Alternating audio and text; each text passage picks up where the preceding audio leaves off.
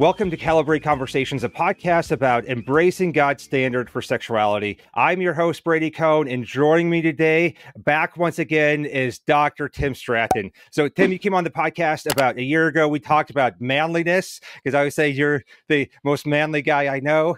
But which part of that is you're one of the most loving and gentle and kind men that I know. And I appreciate you so much. You are the founder of Free Thinking Ministries. You're an expert on free will, and you have a brilliant mind when it comes to apologetics. And so we're going to dig into some of those issues today and relay them back to LGBTQ issues. And so why don't you just tell us a little bit about your ministry and how you got to this spot?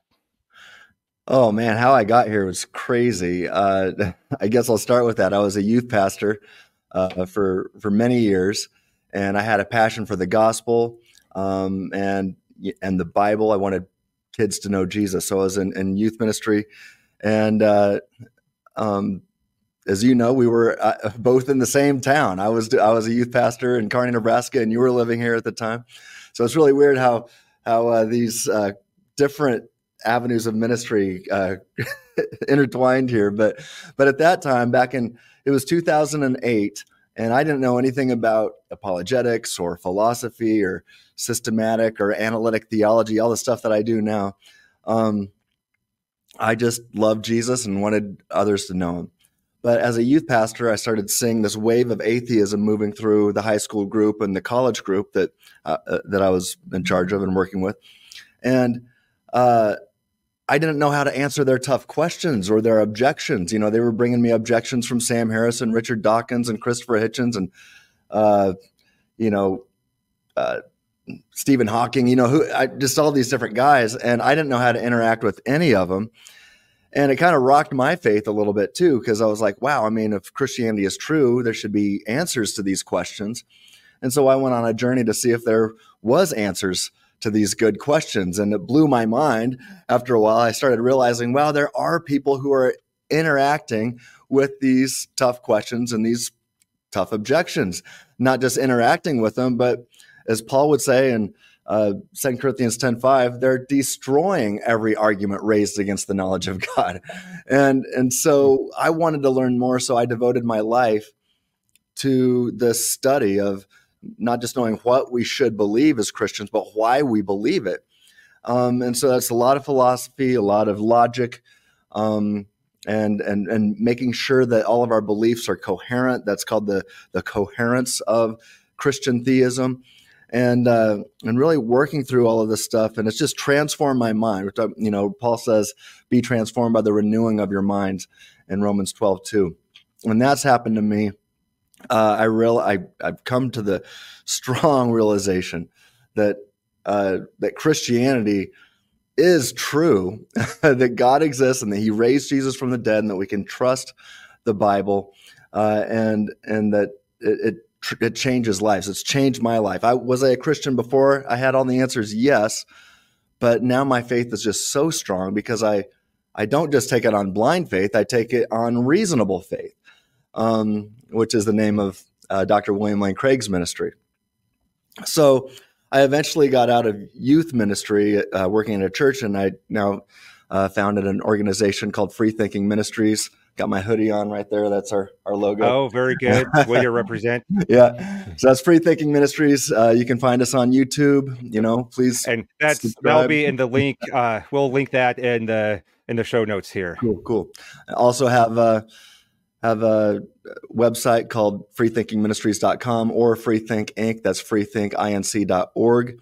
And so I write blog articles, make videos like you do. Then I actually contribute to the literature and, the academic literature. I've written several journal articles, one recently co-authored with Dr. J.P. Moreland, who's recognized as one of the top philosophers in the world today. And that's on the free thinking argument that we're going to discuss today. I wrote a book, published it in 2020, called Human Freedom, Divine Knowledge, and Mere Molinism. And that talks about how God is sovereign and how we have this real strong, robust free will, what I call libertarian free will, and how both those things can be true at once. And that's through something called Molinism. And then finally, just wrote or took part in writing a book. I contributed a chapter to this book called Faith Examined, New Arguments for Persistent Questions. And these are essays in honor of Dr. Frank Turek. So people can find my work on Amazon there if they'd like to check out any of these books. But I think, Brady, you and I need to write a book together one of these days. Yes, absolutely. Yes, absolutely. I agree.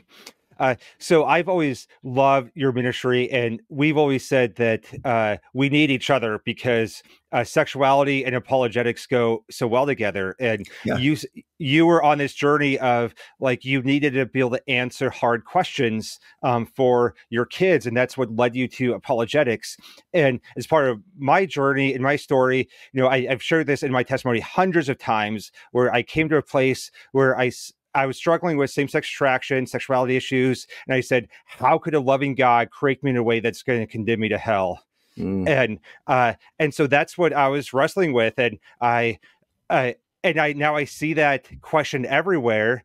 And so my response to that was, my conclusion was, I guess we don't have a loving God, and God definitely is. If there's a God, then he's not loving. Maybe there's no God at all, because a loving God wouldn't create me in a way that's going to condemn me to hell. And I see that thread running so strongly in the LGBTQ community, or their allies, people who have deconstructed of like, well, we love our LGBTQ friends. And, in the last 20 years, there's been kind of this kind of new Calvinism wave of sovereignty. And it's like, well, God has determined everything. So it's like, well, God then determined that I'm dealing with this, and this is who I am. And I guess he can't love me. I guess I'm not part of the elect. And I don't want to be too hard on my Calvinist friends today. But I'm thankful that the gospel got a hold of my life, and God gave me the means and allowed me to make choices that I can live a different life. That regardless of the source of my attractions, in the debate, like, some people are convinced, well, people who are gay are just born gay. It's like, well, that's kind of irrelevant to the fact that God allows us to live a different life. We have the Holy Spirit. We have the gospel. He gives us a mind. He gives us freedom. And so I'd like you to dig into some of that freedom that God gives us. So let's just give it to us like it is. Let's hear it. What is the freedom that God gives us? How does that work from a philosophical, theological standpoint? And I think that one thing I've been encouraged by lately, as I've dug into a lot more of soteriology issues, is that I always thought that my two choices were Calvinism or Arminianism. And so like those were the only two options. And maybe I could get by with being only a 4-point Calvinist if I didn't want to go all the way. And so I'm really excited to hear that there's some other options and some better nuances to that conversation. Yeah. So, that is the term Molinism that I brought up earlier. And again, I just would point people to this book. I'm currently working on a second edition of it, trying to tighten up a couple things, adding more content to it. But I still stand behind all the big ideas behind this first edition. Second edition will be out maybe in a couple years.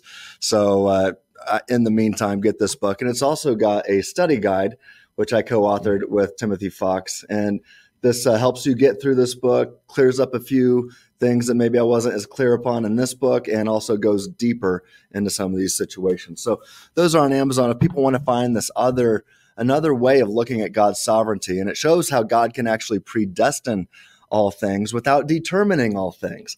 And so predestination is a biblical term, but determining is not. We don't see where God determines his elect followers to have false theological beliefs. We don't see how God determines Christians to fall into sin. In fact, we see the opposite in 1 Corinthians 10:13. Paul makes it clear that every time a Christian is tempted to sin, God will provide a way of escape so that we don't have to. So I know a lot of folks who struggle with the LGBTQ things and issues and temptations. I feel like, well, God has made me this way, so therefore I've got to act on it. That's just who I am. And no, Paul is clear. that God gives you a way of escape so that you don't have to. Now, is that way of escape always easy to take? Of course not. It's very hard sometimes to take your greatest desires captive. You know, there's a lot of folks, even Christians, who say you only act based on your greatest desires. Well, then a gay person who feels this is their greatest desire, then they feel like, well, I've got to act on it. And, you know, scripture is clear. No. You are supernatural. You're created in the image and likeness of a supernatural God who is not determined by other things. And so it follows that you are not determined by other things. You are highly influenced by your flesh. Yes, your flesh my flesh screams at me to sin. I want to sin. I mean, hey, look, well, I don't have to get into all the details. You know, there's nothing that makes people in the LGBTQ community special. We all are tempted to sin. Our flesh all wants to sin. But we have learned, I know, Brady, you've said this before, you're not supposed to exist because you are a prime example of what a lot of folks on the left, and even a lot of Christians will say, that you can't do other than your greatest desires. You are taking your greatest desires captive. You know, Paul says in 2 Corinthians 10:5 that we take our thoughts captive to obey Christ. Well, I think that also includes our emotions, our attractions, our desires. And I don't know anybody who's done a better job at this, Brady, than you have. You have taken your thoughts, your desires, your attractions captive, and you have said no to them. And you've made a hard choice. Not that, I mean, and nobody's perfect, but you do this over and over and over, and you start to be transformed by the renewing of your mind that Paul says in Romans 12:2. And Brady, absolutely. I remember having these discussions with you years ago, and you've adopted these. And like I said, you are the best example of this, of anybody that I know personally. I've seen, you know, and well, there's also scientific evidence too. It's not just what Scripture says.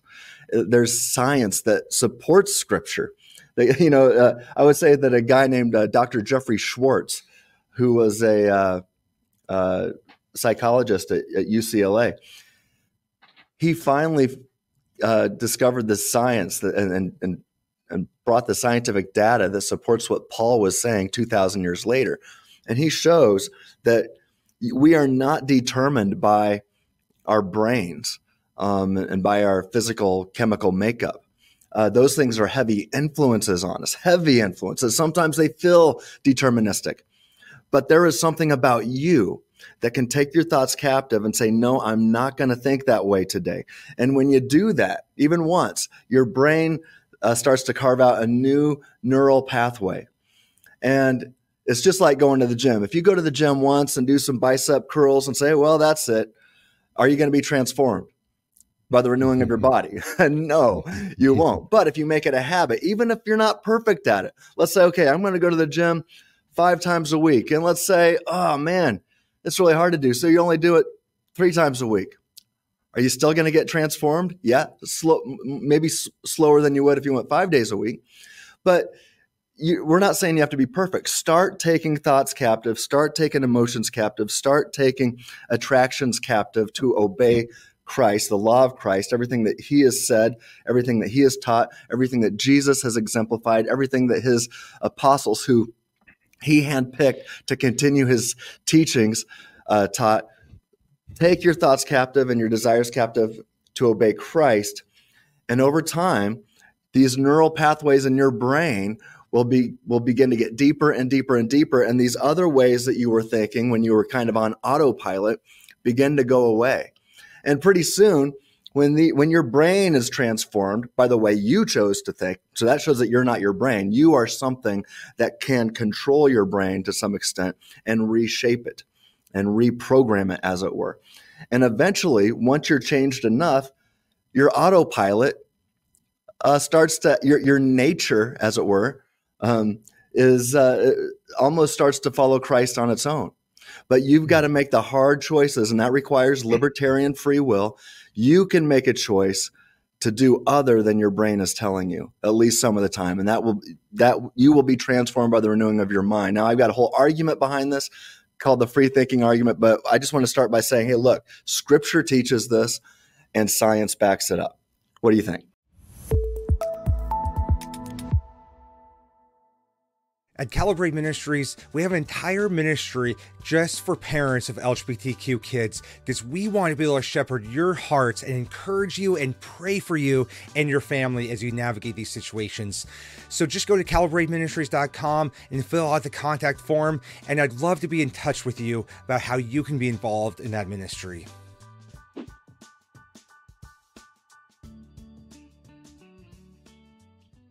You know, as you were talking about that, one thing I was thinking is so many times, well, your whole process laid out there, that's a process of discipleship.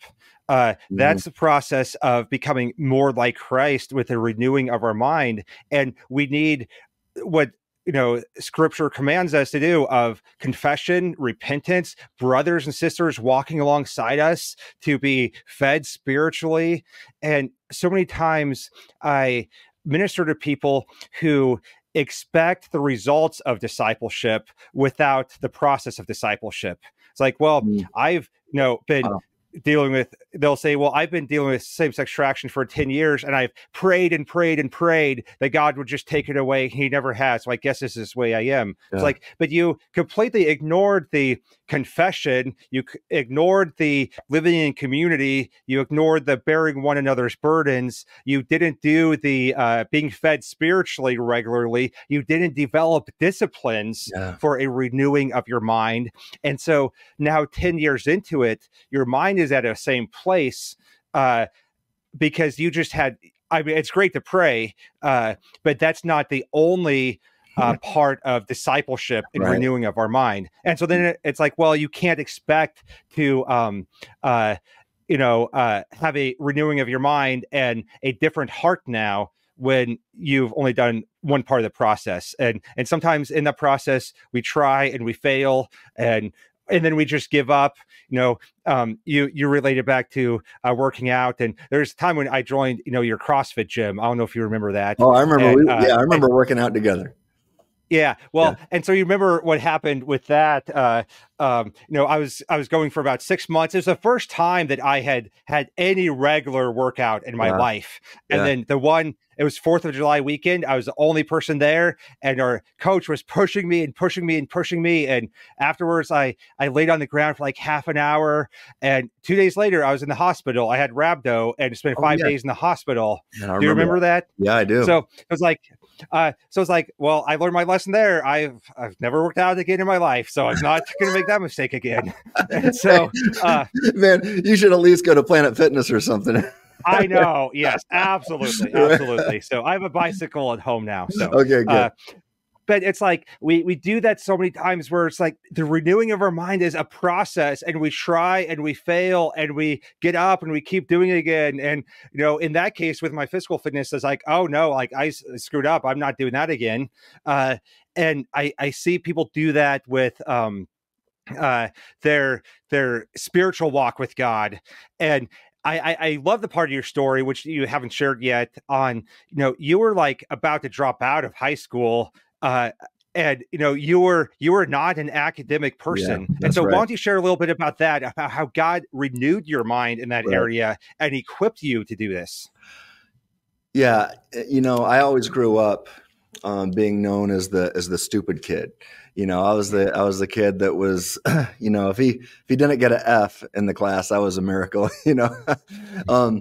but I graduated, I was, in high school, I was playing on the basketball team and stuff. And I was always being threatened, like, Tim, you got to get your grades up or you're not going to be able to play this weekend. And, I finally got through high school, took the ACT twice, got a 14 the first time, 17 the second time. I'm like, and I was just filling in circles and I'm like, all right, that's good. I went to college and I'm like, all right, look, I'm going to go to make my parents happy. I'm sure I'll fail out in the first semester. But I can at least say I gave it the college try.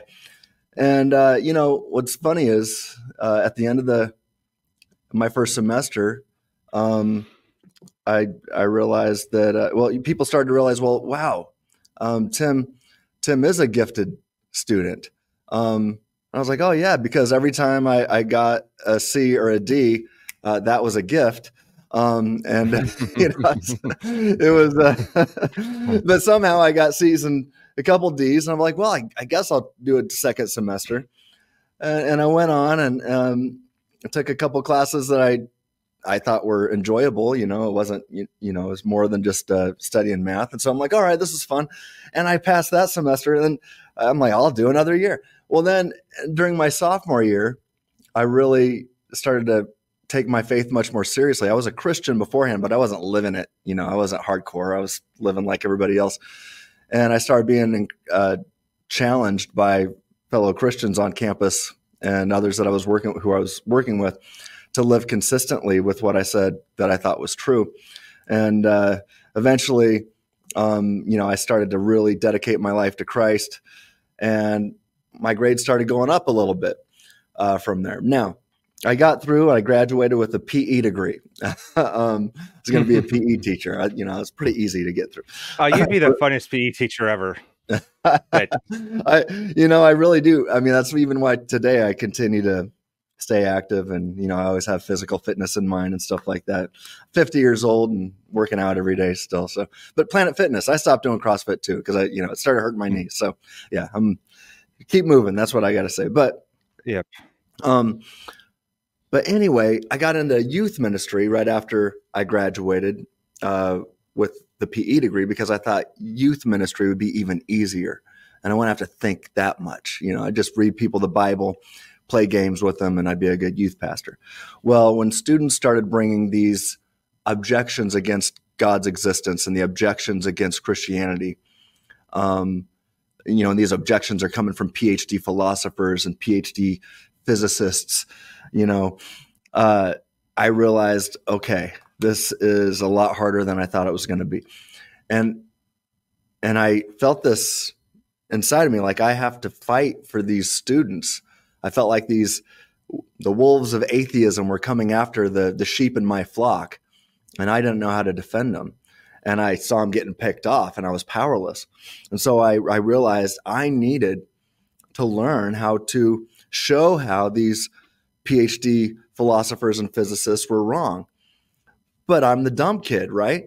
And so I remember one night praying, I'm like, God, I feel like I'm supposed to do this, but I can't argue with physicists and philosophers. And I felt like God told me that I did need to defend my sheep, and that by doing so, I had to be transformed by the renewing of my mind. I actually went to that scripture as I was praying. And I said, God, you've got the wrong guy for this, though, because I'm the dumb kid. And I remember, I say I heard from God. I don't say I hear from God a lot, maybe a handful of times. And it's not like I hear it with my eardrums, but I've heard it here, if that may. I mean, a lot of Christians know what I'm saying. I don't know if you've ever heard from God in that way, but it's something like, okay, I felt like I heard God say, if that makes sense. I will transform you by the renewing of your mind, but you've got to put in the hard work. Which, by the way, at that time, I was still a determinist. I was a divine determinist. I didn't think I had free will, and I didn't realize that meant that I had to freely choose to put in the hard work. And so I started doing that. And I would say in 6 weeks, it's just like if you go to the gym, 6 weeks later, if you're going to the gym 3 to 5 times a week, you'll see a difference. You'll feel a difference for sure. And probably be able to see a little difference. In 6 months, you'll be radically transformed. And in 6 years, you won't even look like the same person. Well, the same thing happened with my mind. In 6 weeks, I was like, oh, I can start to have some because I was studying this stuff for hours every day during that time. And in 6 weeks, I could start to have conversations with the average person on the college campus or at the coffee shop.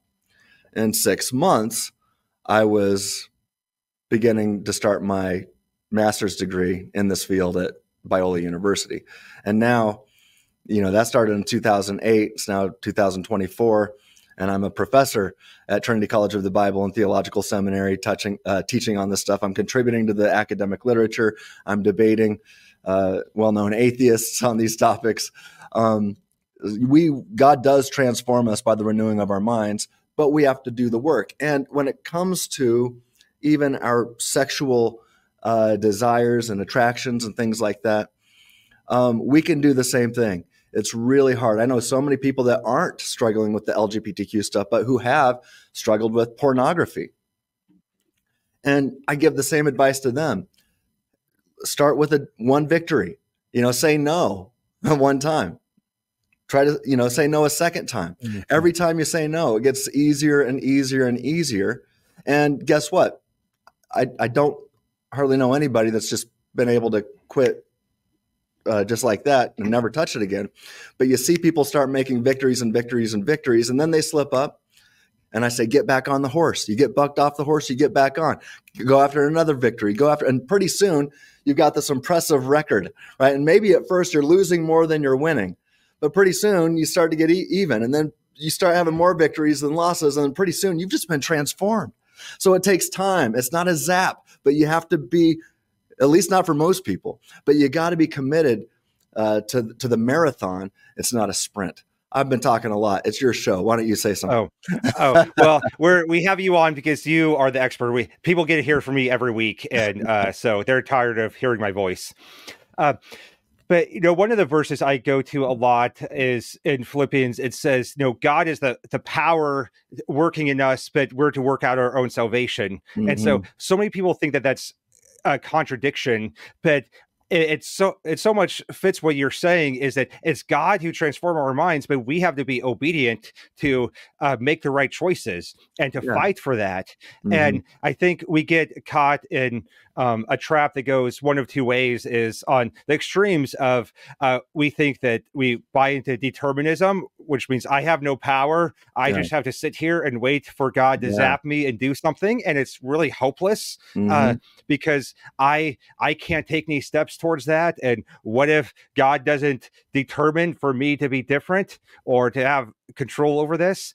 And then the other route we go on is, well, I try really hard and then I fail. Well, it was just me trying to do this in my own power, and so I guess I can't do this. And that's the route I really went down as a high schooler so many times before I gave up, was I have to white knuckle it. I have to do it under my own power, so then God can love me. But I've tried, I've failed, I've gone through that route so many times. So I guess I can't change. So I guess God can't love me. But it's like, no, God loves us, gives us the power to live differently. And we work out our own salvation by being obedient and making the right choices and putting in the effort to see that play out in our lives. Yeah, that's exactly right. You can't do it apart from God. But like you said, God supernaturally gives you the power so that you can do it. So that when you don't do it, it's not God's fault. It's because you failed to use your power responsibly. So God gives us the ability. This is one of the things I talk quite a bit about, is that God gives us the supernatural power to know truth about ultimate reality. So that when we are careful and when we handle our God-given cognitive powers responsibly, then it's possible we can know the truth about metaphysical reality, big fancy words, or just theological truths. What we like to say, this ultimate reality, stuff that's beyond what science can even tell us. And, Scripture talks about over and over again how we have we're called to have self-discipline and self-control. Well, that is another way of saying use your libertarian free will. You've got self-control, self-power. Use it wisely. Use it. Don't just ignore it. Don't let other things control you. You have self-control. So if other things are always in control of you, then you are determined either by the laws and events of nature or by God himself. You're a puppet of these other things. But if you have self-control, then you're not a puppet. You are you're behind the ship. You're behind the, if you're piloting yourself, right? Something else isn't piloting you. You are piloting yourself. The manner in which you think, the manner in which you reason, how you bracket your biases and your emotions. You take your thoughts captive. Are you doing that, or is something or someone else? If something else is, then you're determined and you're a puppet. But if you're more than a puppet, if you don't think you're always mind controlled by something or someone else, then that means you have this strong, robust free will that I call libertarian freedom, and you can steer the ship of your life. God, by his grace, gives you that power. So you're not a passive cog. You're not dust in the wind. You're not a slave to your DNA and your environment. You have self-control. So control yourself. Yes, Yeah. absolutely. Mhm. I was the other day, I seen an interview with Derek Webb. I don't know if you've heard that Yeah. name.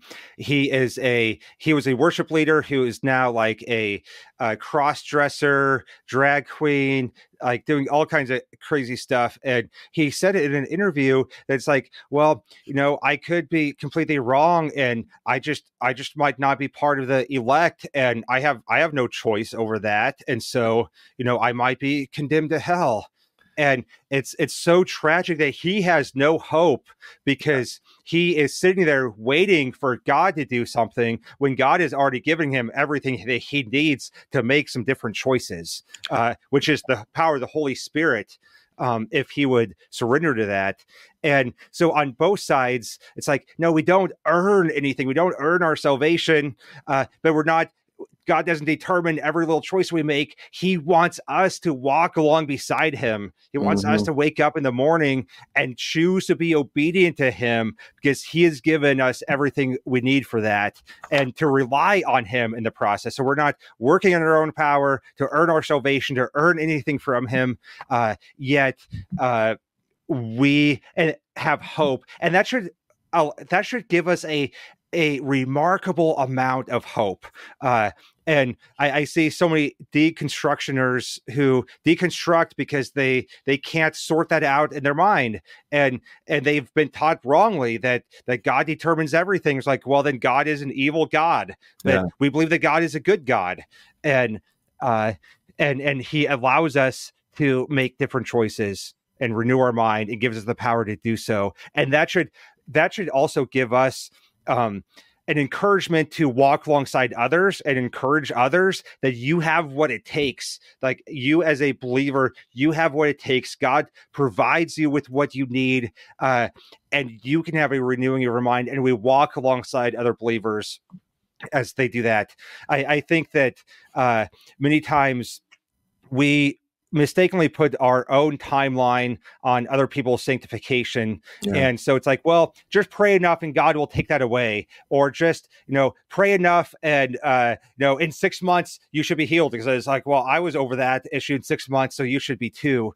And I think that sometimes it's the easy way out for Christians, because they don't want to enter the messiness of walking alongside, messy sinners, because we're all messy sinners. But we have to be willing to walk alongside people in that process, encourage them, and help them see the right choices, help them use discernment on what are the right choices, what does this process look like, what's the next step for me, and the Lord helps them take those steps.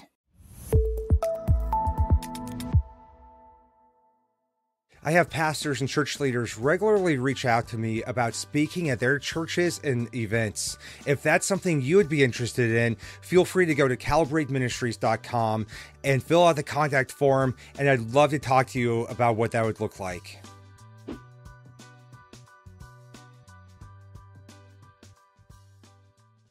Man, so much of what you said there just hit me. I mean, I think of Derek Webb, and just that ideas have consequences. The way we think has such an impact on our lives. And again, let me bring these scriptures up. Paul says that we can take our thoughts captive in 2 Corinthians 10:5. He also warns us in Colossians 2:8 that we can be taken captive by bad philosophy. That means by bad thinking. So bad thoughts can take us captive, or you can take bad thinking captive to obey Christ. And here we see that Derek Webb started when he was still I guess, in the church, but he had the bad idea of that God determines everything, and that he's a puppet.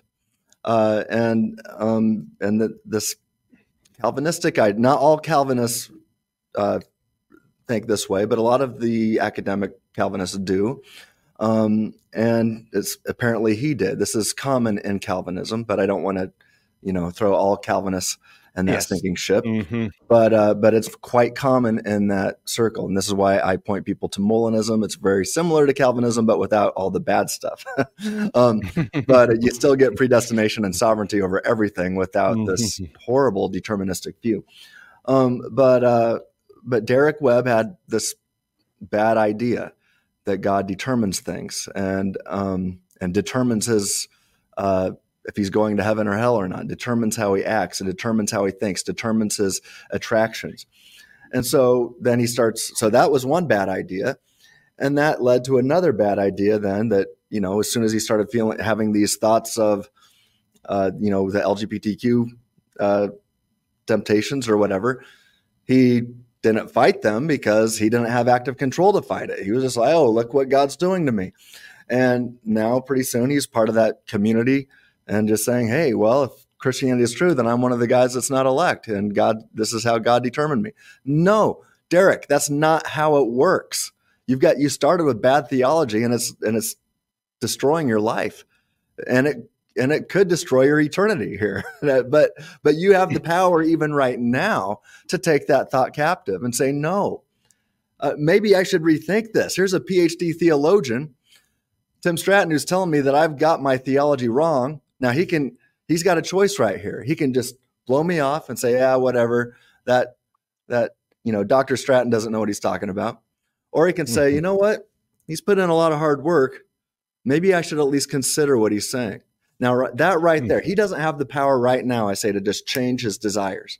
But this is a big fancy term called indirect doxastic voluntarism. Don't worry, viewers, you're not going to be graded on this. But this is the idea that although I can't change all of my, my beliefs or even my desires right now on the spot, I can freely choose to take little steps along the way that over the course of time will change my beliefs and my desires. And one of those is, hey, I am not, here's the choice between two options. I will not listen to what Dr. Stratton says at all. He doesn't know what he's talking about. Or maybe I should at least take a listen. Okay, now you've got a choice right there, a free choice. You go one way or the other. And if you say, there's no way I'm going to listen to what he just said, well, okay, now you're responsible. If I turn out to be right, now you're to blame. Because you had an opportunity to listen to what I was saying and you chose not to. Now, if you choose to read my book and you choose to read some of the things I've written on my website or the videos I've made on my YouTube channel, you start going down the path a little bit and you start making more choices. Well, you have the opportunity then to eventually be transformed by the renewing of your mind and to be a transformed person. Derek Webb has the opportunity then to ultimately start walking with Christ again. Like you did, Brady. He's got the choice to make he's got the power to make little choices along the way. And I've seen this change in you, Brady, since we first met. And I've seen the struggle that you've gone through. But it seems to me right now you're at a place in life where, although it still might be some kind of a struggle, I don't know, seems like you're winning more battles than losing. What do you think? Absolutely. Yeah. Absolutely. And so it is a slow process and I still have days of struggle, but God continues to, untwist what my heart had twisted. And it's his grace and then us putting in the work for that and us allowing God to reveal the lies that we had believed. And I talk a lot about Romans 1, they were led to homosexuality when they exchanged the truth about God for a lie and worship creation. And so we have to allow God to reveal what are the lies that I believed that led me to this place. And the lifelong journey of ongoing sanctification is about what lies did I believe and exchanging those for his truth.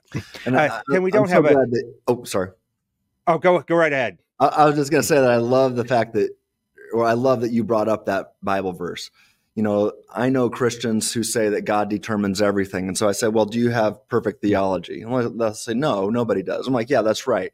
So you have at least one false theological belief. And they usually say, yeah, probably much more. Right. So if God determines everything, then God determines you, a Christian, to have a whole bunch of false theological beliefs. Oh, well, no, well, he's got good reasons for. I'm not saying that he doesn't have good reasons. I'm saying that who you claim to worship, on your view, determines you to believe false things. Is that right? False things about God, false things about reality. And this starts to show an absurdity here. Like, no, that can't be what God is like. God can't determine all things if I am believing false things about God. Let's just start with the end times theology. Some of this not really related to this one. There's so many different views of end times. That means so many Christians have got it wrong, because there can only be one right view. Or even how God created the universe, that's under debate. All these different views under Christianity. What should we do with baptism? All this kind of stuff is under debate. Well, it means that all these Christians, if God determines everything, then that means that God has determined every Christian to get stuff wrong, important stuff.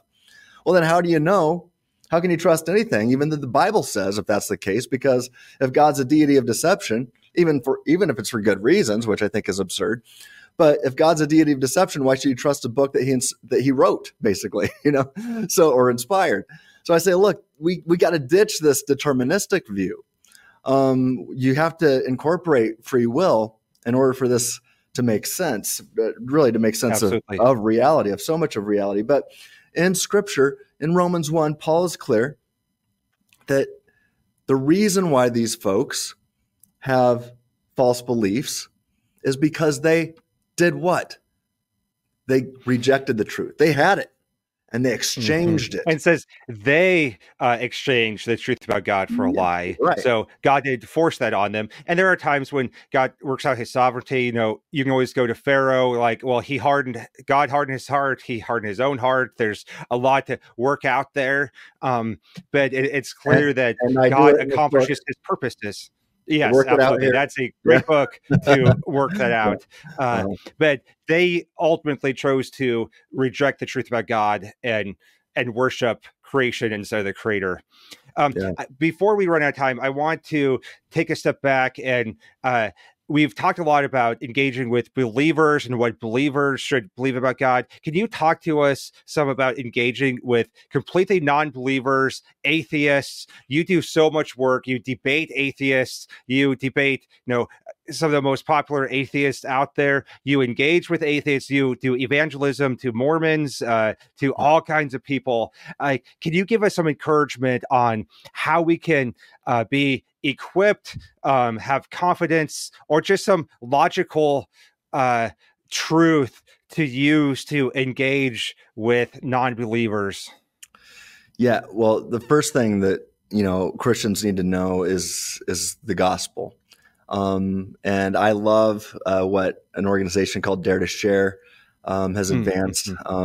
And I've written a lot about this on my website and discussed this on my YouTube channel as well.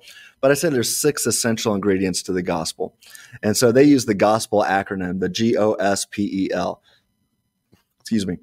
And so the G of gospel would be God created us to be with him. So God, a maximally great being, perfect in love, created you on purpose and for the specific purpose to be in a true love relationship with him. That's the first part of the gospel. O is our sins separate us from perfect love. So sin and separate us from the objective purpose in which we were created. So the O is our sins, not the sins that God made us do, but our sins that we did, that we chose to do, that we weren't determined to do, but that we chose to do. Well, that separates us from a perfect God. It's like oil and water. These perfection and infection don't mix. If God is necessarily perfect and we are infected with sin, then we were created to mix, but we're like oil and water now, so that we don't mix. Now, the S of gospel is sins cannot be overcome by good deeds. Isaiah makes this clear that our good deeds are as dirty rags, right? We're dirty. But our good deeds doesn't clean us up. There's nothing that we can do to make us mix with God like we were created to do. We're powerless. So we continue to be like oil and water with God, no matter how many good things you try to do. You just keep not mixing with perfection. Well, so we need a miracle. So that's the P of gospel, paying the price for sin. Jesus died and rose again. It's like if you read the Chronicles of Narnia and the Lion, the Witch, and the Wardrobe, Aslan is the Christ figure, and they talk about this deeper magic, that Aslan was aware of, that his sacrifice would allow what was formerly not mixing to mix again, like we were created to do. So that's P, paying the price for sin. Jesus died and rose again. E, everyone who does not reject God's love and grace has eternal life. Everyone who does not reject the work of Christ, everyone who does not reject the Holy Spirit, everyone who does not reject God's work in their life will be transformed by God. So you have a choice. I love that because it gives everyone hope. It doesn't imply that there's limited salvation, limited atonement. It's like everyone who rejects God's grace will suffer, but you have that choice. That's exactly right. And that leads us to the L of gospel. Life eternal starts now and lasts forever. As Buzz Lightyear would say, to infinity and beyond. So that's you awesome. have a choice to make, though. And you brought up this limited atonement. That's the L of tulip that Calvinists like to offer. And in the study guide that I mentioned earlier, I offer, and it's not a political move. It's it's like when you're playing poker, I call it the trump card. So instead of tulip, you just had to use that word, didn't you? Yeah, no, you're playing poker. It's not politics, so don't get triggered. Okay, but Trump, it's total depravity, right? I agree with that. The R is resistible, amazing grace, as opposed to the irresistible grace. I say, no, it's quite resistible, and people do it all the time, but it's amazing grace. Don't resist it. Stop it. So that's resistible, amazing grace. The U is unlimited and unconditional love. God loves you perfectly, no matter what you've been through, no matter what sins you've committed. God loves you unconditionally and wants the best for you. He does not want you to resist his love and grace. And the only reason you would be separated from him for eternity is if you continue to resist his love and grace. It doesn't matter what you've done. It doesn't matter what sins you're currently swimming in. Stop resisting his grace, because God loves you unconditionally and wants to be with you forever. He loves you that much. M is middle knowledge of the elect. That just means God's omniscient, and he knows who will freely choose to reject him, but that doesn't mean you have to. That doesn't mean you must, just because God knows what you're going to do. So if you want to find out what you're going to do, well, that's up to you. So make that choice. And then P is perseverance of free saints. That once you are transformed by God, if you don't resist him, he will transform you. Invite him to transform you. Invite him to do that and stop resisting him. And once you are transformed, you will persevere into infinity and beyond. So that's Trump versus tulip. I say go with the Trump card. So I don't know. Did I answer? You asked a specific question. I don't know if that answered it. Yep. Absolutely. That's awesome. So I love that gospel acronym. I'm actually speaking at a Dare to Share conference in April, so I should probably get that down. So yeah, definitely do that. And I can give you some of the stuff I've been working on that's related to that. But you had asked how to interact with atheists. And the first thing you got to do is know the gospel. Second thing you got to do is, I say, at least know one argument for the existence of God, and also know the historical evidence for the resurrection of Jesus. You don't have to be an expert in it, but know some basic points. And you can find this stuff on my website, in my book, in the last chapter. Other guy, William Lane Craig is great offering this stuff on his website, Reasonable Faith.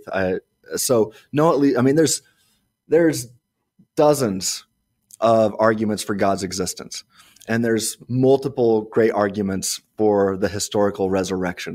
Using the same historical method that we can use to show things about George Washington and Alexander the Great, Julius Caesar. We can use that exact same method to show that Jesus was a real person who was crucified on a Roman cross, died, and then was alive again. And so if you've got the existence of God and a resurrected Jesus, you've got what C.S. Lewis called mere Christianity.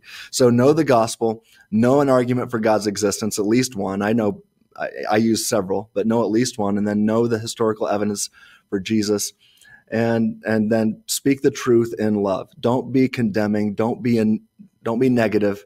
But that doesn't mean don't point out sin. You can say, hey, the way you're living right now, God created you on purpose and for the specific purpose to live a different way. And Jesus made that clear. A lot of times people say, well, Jesus never said anything about that. Like, well, actually he did.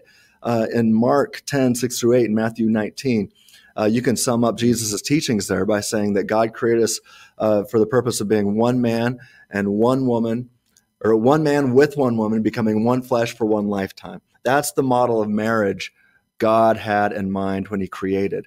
And so anything other than one man with one woman becoming one flesh for one lifetime violates God's created order and intent, his objective purpose for humanity.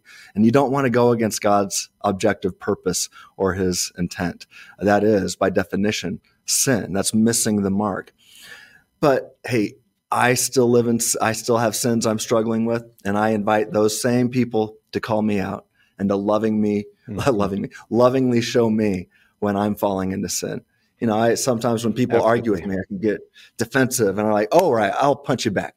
And sometimes I'm like, oh no, I shouldn't do that. I should be loving. In fact, I was being interviewed on another YouTube channel yesterday and doing a Q&A session, and a guy kind of got on my nerves, and I realized I was being maybe a little bit too harsh in my response. And I stopped and I said, I'm sorry. I shouldn't have responded that way. Well, look, I still struggle different sins. We all do. So let's join the club and help each other. But let's not approve of our sins and say, oh, that's okay, that person deserves it, or that's okay, that's just the way you're wired.